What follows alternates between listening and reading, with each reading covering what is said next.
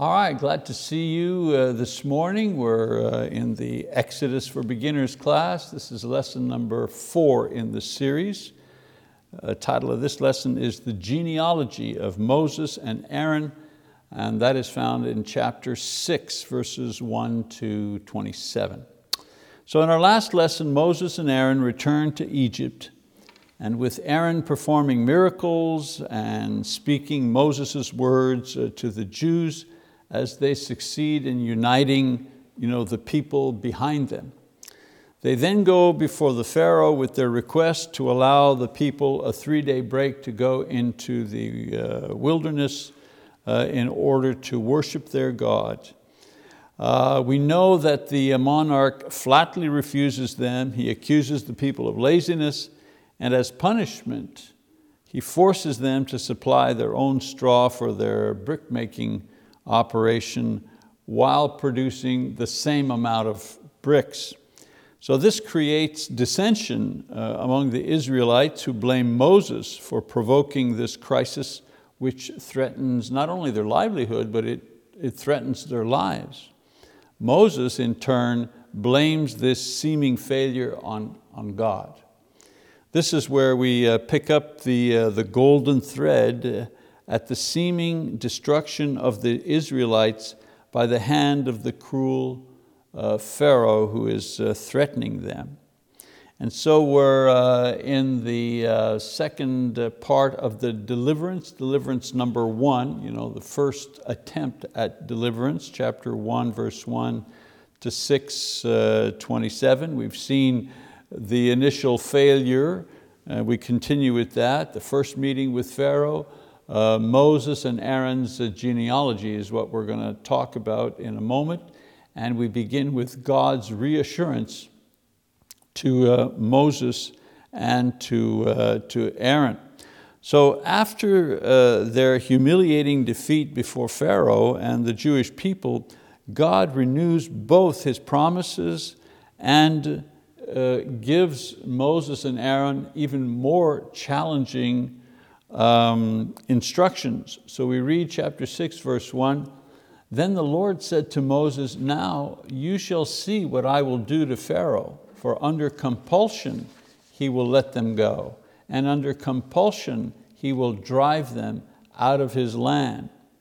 Well, once Moses has spoken to God, recounting what the Pharaoh had done to him and the people, and how all of this was God's fault, God responds with what He will now do to Pharaoh. He doesn't even comment on what Moses said. God will use compulsion. The RSV says, a mighty hand, to compel the Pharaoh to let the people go. The Pharaoh, of course, anxious to see them leave, would also force the people he once held captive to leave his nation, something at the moment that seemed impossible. But God is saying, you'll see after I'm finished with him, he'll demand that you leave his country. So here God is summarizing what will happen in the future so that they will know it'll be through God's will and power that the people will be released. So their first experience and failure with the Egyptian ruler convinced them that he was absolutely determined to keep the Israelites captive in Egypt. No doubt about this. So we continue reading. It says, God spoke further to Moses and said to him, I am the Lord, and I appeared to Abraham, Isaac, and Jacob as God Almighty. But by my name, Lord, I did not make myself known to them. I also established my covenant with them to give them the land of Canaan, the land in which they sojourned.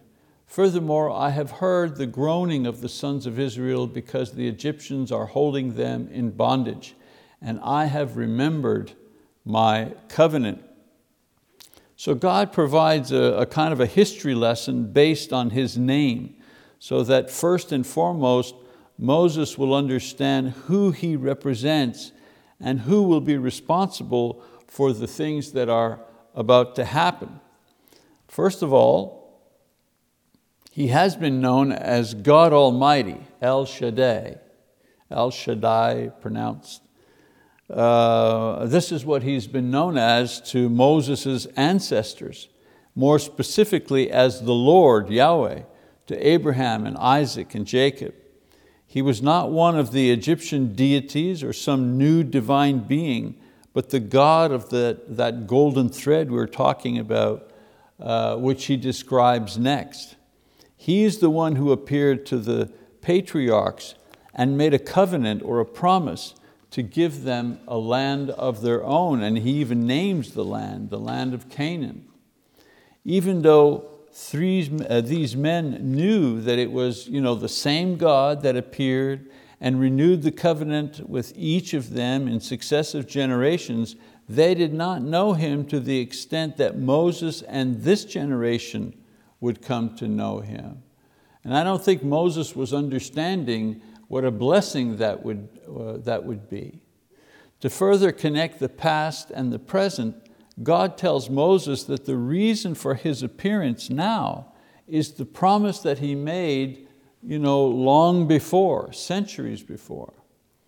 The bondage of the people and what they are suffering now is interfering with God's purpose and his plan to give his chosen people the land that he promised to give them long ago. So the bondage that they're suffering isn't something permanent, not in God's eyes. It's actually an impediment for him to complete his promise to his people. And so God reveals the big picture to Moses. What's about to happen is not a singular event, but rather part of this thread that I've been talking about that stretches back to Abraham and will ultimately lead to God's people entering and possessing the land promised to their ancestors. Of course, we know today that the thread was to stretch further into the future. However, for Moses, just the thought that what was taking place connected the past promise of God to a future fulfillment, and he was at the center of it, that was a lot to take in.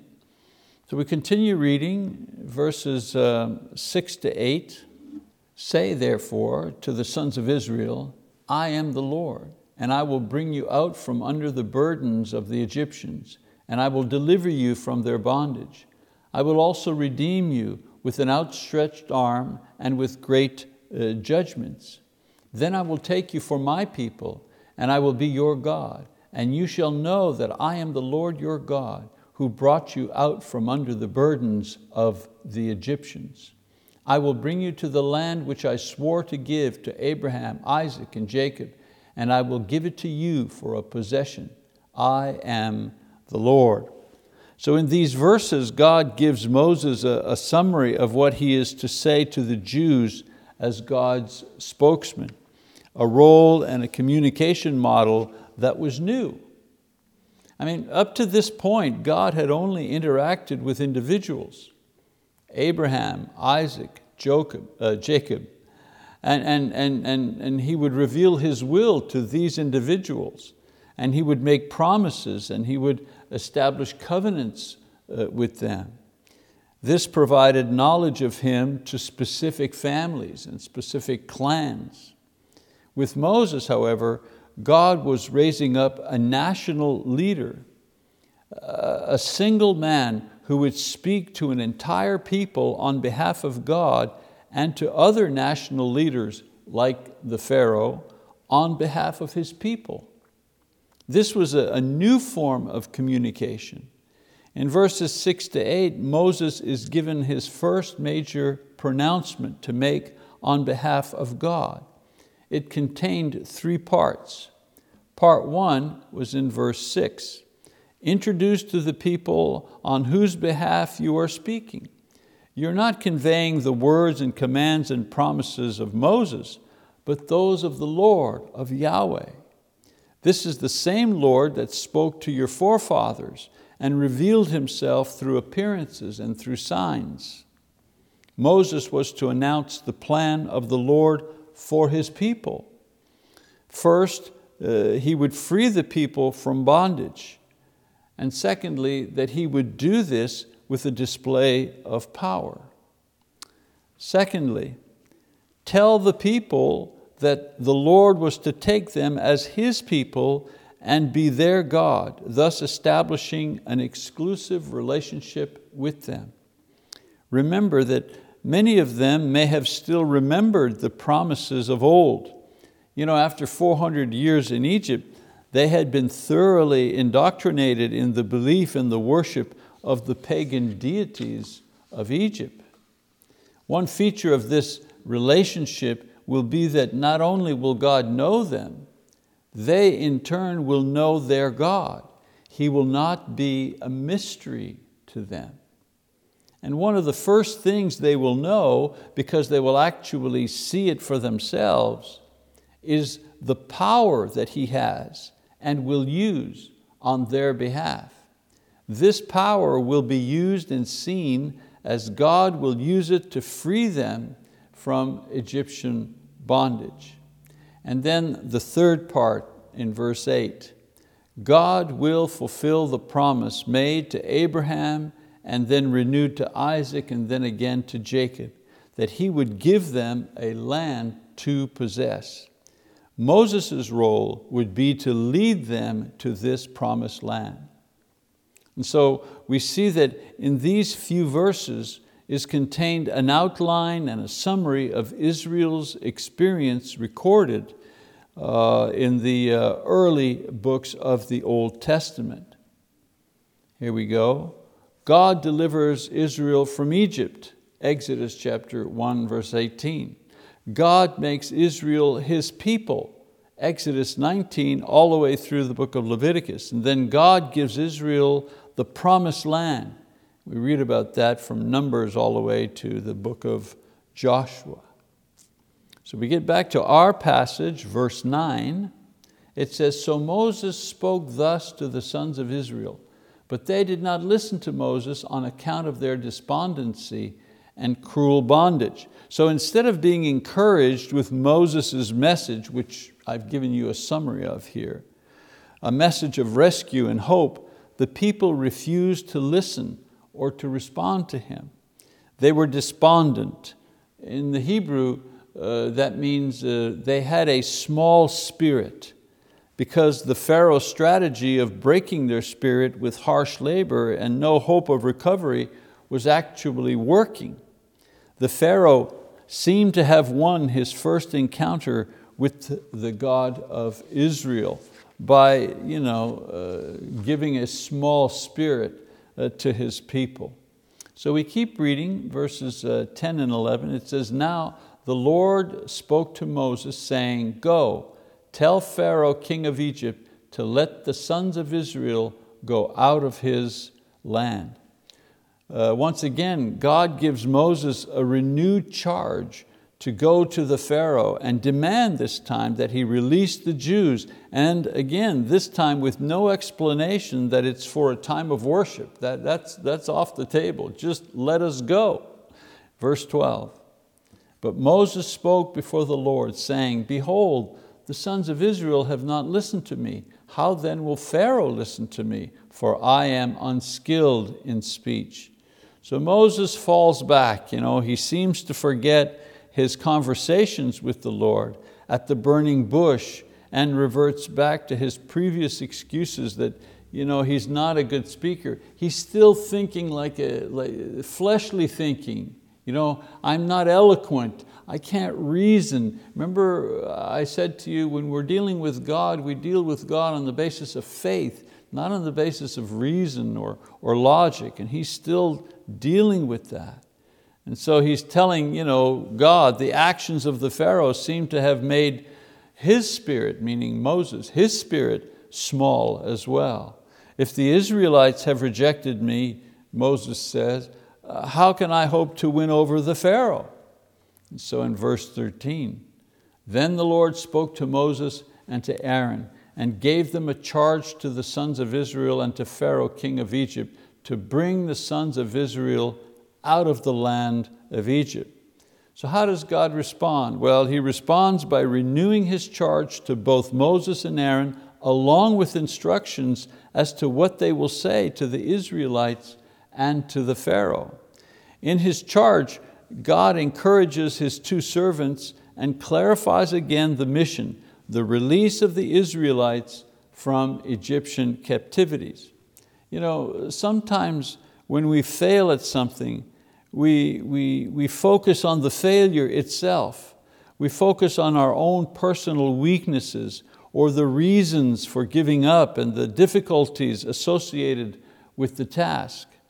Here we see that in renewing their charge, that God doesn't deal with any of these issues. He simply clarifies the mission, so their focus will be on the mission itself, which is obtaining the release of the people and not any of the obstacles in the way.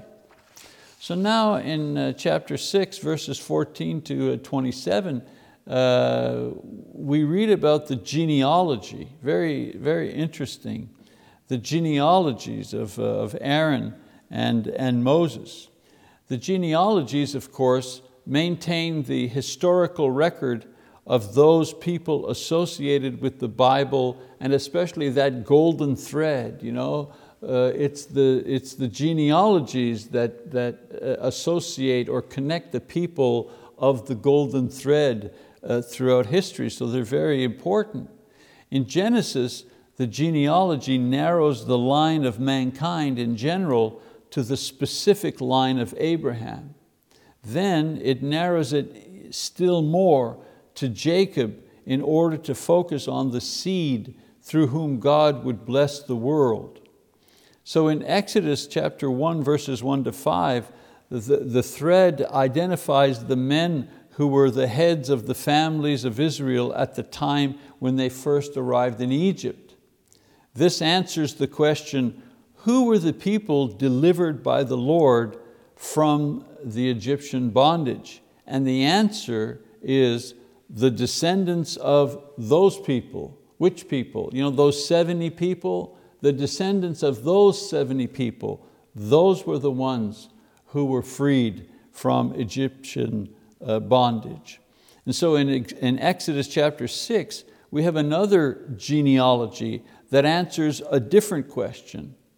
And the question is, of the descendants of the people mentioned in chapter 1, who were the deliverers of the people?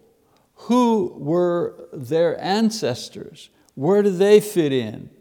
And the answer is Moses and Aaron, who were the descendants of Levi. So you have this genealogy here, if you can follow the diagram that I've shown you. If you look at the top, Levi, he was one of the 12 sons of Jacob. And then the other individuals underneath are the descendants of Levi. So if we look at the descendants of Levi, we have Gershon and Kohath, and we have Jochebed, who is the daughter of the tribe of Levi, and Merari. But if we look at Kohath in the middle there, he was also the father of Amram, who married Jochebed. All right, and there are other individuals, Izhar and Hebron and Uzziel and Mahi, but those are not the ones we're interested in. The ones we're interested in are Levi, one of the sons of Jacob, Kohath, one of his sons, Amram, one of his sons, and then Amram married Jochebed, and they had Aaron, Moses, and Miriam. And so the answer is, who are the deliverers of the people? Who were those people? Where did they come from? Well, they are descendants of Levi, Aaron and Moses and Miriam. And then of course we have Moses, his two sons, Gershom and Eleazar. And then of course the sons of Aaron, Nadab, Abihu, Eleazar, and Ithamar, who became priests along with Aaron, who was to become eventually the high priest. And so someone will ask the question, why is there a genealogy at this point? You know, I mean, we're in the thick of the battle here between Moses and the Pharaoh and releasing the people, and then all of a sudden, whoops, right in the middle of all of this, a genealogy is given. It would seem a strange place in the middle of the action to place this genealogy. Note that this genealogy is placed between two key parts of the story. First, Moses' first attempt to get Pharaoh to release the people, which ended in failure. God responds by insisting that Moses and Aaron return to Pharaoh and try again. Chapter 6, verse 10. Then we read further on in 28 all the way to, or 6:28 all the way to chapter 12, that this second attempt was successful. And in between these two attempts, a genealogy is placed which focuses attention on those Israelites who will become the priestly line. Since Levi was the father of the priestly tribe, the genealogy features him. Since Aaron was to be the first high priest, the genealogy highlights him and his family rather than Moses' family. Note that Miriam, Moses and Aaron's sister, as well as Moses' two sons, all mentioned elsewhere, are really not included in the text here. I've put them in the diagram to show you where they fit, but they're not in the text. Also, Amram, Moses and Aaron's father, married Jochebed, who was his father's sister or his aunt. We know that in those times there were unions permitted that were eventually forbidden by the law that was given to God, by God to Moses. So Aaron was the first high priest, succeeded by Eleazar, and in the next generation by Phinehas, to whom the Lord gave and his descendants a covenant of perpetual priesthood. And we would read about that in Numbers 25:13. On that note, the promise and description of Aaron's ultimate role in this mission, he will become the first human spiritual leader of the people of the golden thread. We already know Moses' role is to lead them out of bondage into the land of promise. With the confirmation of both of their roles, which they haven't yet fulfilled, the story of the first attempt at deliverance of the Israelites is concluded. In our next lesson, we're going to begin the action as the Lord sends both Aaron and Moses back to the Egyptian monarch for a second attempt at freeing the people of Israel. All right, well, we'll stop there in our textual study. Again, a couple of lessons that I'd like to develop from the material that we've looked at so far today. First lesson, God knows how to encourage His servants, because we see a lot of that in these passages, the ones that we've read today. Warren Wiersbe, a prolific Christian author and teacher, noted that Moses became discouraged but did what all Christian leaders ought to do, and that is bring their problems to the Lord. Moses did this, and God encouraged him in ways that only God can encourage. God can't encourage you if you're having problems and instead you mope around or you become depressed or you're angry at God and you don't want to talk to Him, and He can't help you that way. But if you are depressed, angry, fed up, discouraged, small spirit, and you bring all of that to the Lord in prayer, He's able to work with you. He's able to help you. And that's exactly what Moses did. And we see how God can encourage. First of all, God reminded Moses of the promises that only he could make and keep.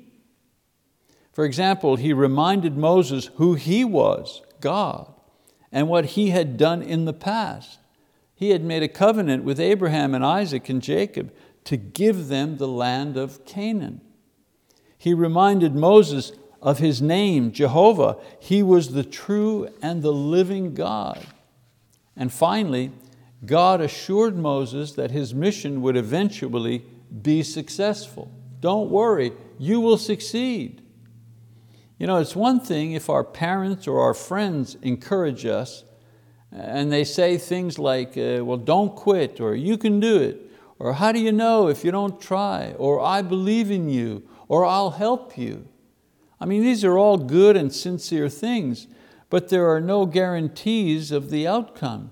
You might still fail despite all this encouragement from your families. However, when God encouraged Moses, He assured him with things that were there and that were for sure.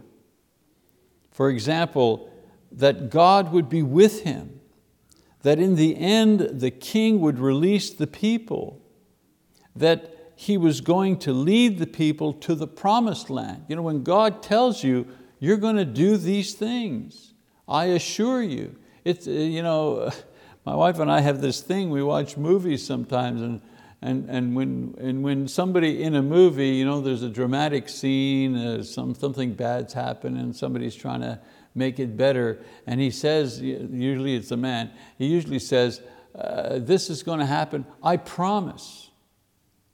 Our child is lost, I promise I will find him, or I promise I'll make this good, And we always look at each other and we smile. Why? Because who are we to make promises like that? We can't promise. But when God promises, that's a different story. When God promises, now we have something that is sure. God doesn't simply provide encouragement, He gives assurances that what He promised, He will deliver. So whether it's a promise that the Pharaoh would relent and allow Moses to lead the people out of Egypt, or His promise that no matter how weak and sinful you see yourself, or Satan has convinced you that you are irredeemable, God promises that all your sins are forgiven in baptism, and that you will be with Him in heaven after you die. This is not an encouragement. This is a promise from God. Another lesson taken from this material. Many times our trials come about simply to teach us something about God and not ourselves. Most Bible lessons dealing with difficulties and trials end up teaching us to grow in certain virtues like patience or trust or perseverance. However, sometimes it's not about us, but about God. In other words, it's about what He's like and how He acts. For example, Job is a wonderful story. After all that suffering, he learned that he didn't know God like he thought he did. It wasn't about him. Throughout the book of Job, Job is always talking about, it's about him. It's not fair. Let me defend myself. Let's have a court trial and I'll present my case. It's all about him. And in the end, he realizes it wasn't about him. All of this happened so that he could recognize, who God was and how God was. Another example, each time Moses went to God with his problems, he would come away with new knowledge, not about his problems, but he would come away with new knowledge about God's character and God's power and God's eternal nature and His patience and His plans for the future. A little while back, I remember falling ill quite suddenly over 2-3 years ago. I remember the day even. One minute I was eating and I was laughing and I was with the brethren at a men's breakfast. And the very next minute, I was nearly passed out. I was on my couch in my office. I was nauseous and dizzy and sick. And that day began a long journey of illness and doctors and tests and physical decline and weight loss that continued for almost 2 years. In a feverish moment of prayer one night, when I was especially in pain and discouragement, I had a wonderful moment of clarity about God that brought me great comfort and peace in the middle of the noisy battle of my illness. The thought came to me that God does not change. He's always the same. He'll always be the same. He never changes. Now, I knew this intellectually, the changeless God, but only after undergoing all the change in my body and in my mind due to my illness did I grasp for a precious moment the divine attribute of His never-changing nature and being. How comforting it was. As I was going through all of these changes, negative ones, He, the God that I worshiped, the God that I depended on, He never changes. This more informed knowledge of Him brought me peace. It calmed my fears about the rapid deterioration of my own body. The illness that changed me also enabled me to see more clearly and thus be assured that God doesn't change, and all without a word being spoken. He is truly the portion of our cup, and the knowledge of Him is eternal life. Well, that's our lesson for this week. I hope that you've gained some insight to the book of Exodus and hopefully some lessons learned about our Lord Himself. Next week, we're going to go into deliverance part 2. Moses goes back to the Pharaoh, and the action, God's action really begins in earnest. So I'd encourage you, if you haven't already, to read chapters 6 to chapter 12 in the book of Exodus, and that will help you follow along more easily as we go through the material here in class. Well, thank you very much. God bless you, and if the Lord is willing, we'll see you next time. Bye-bye.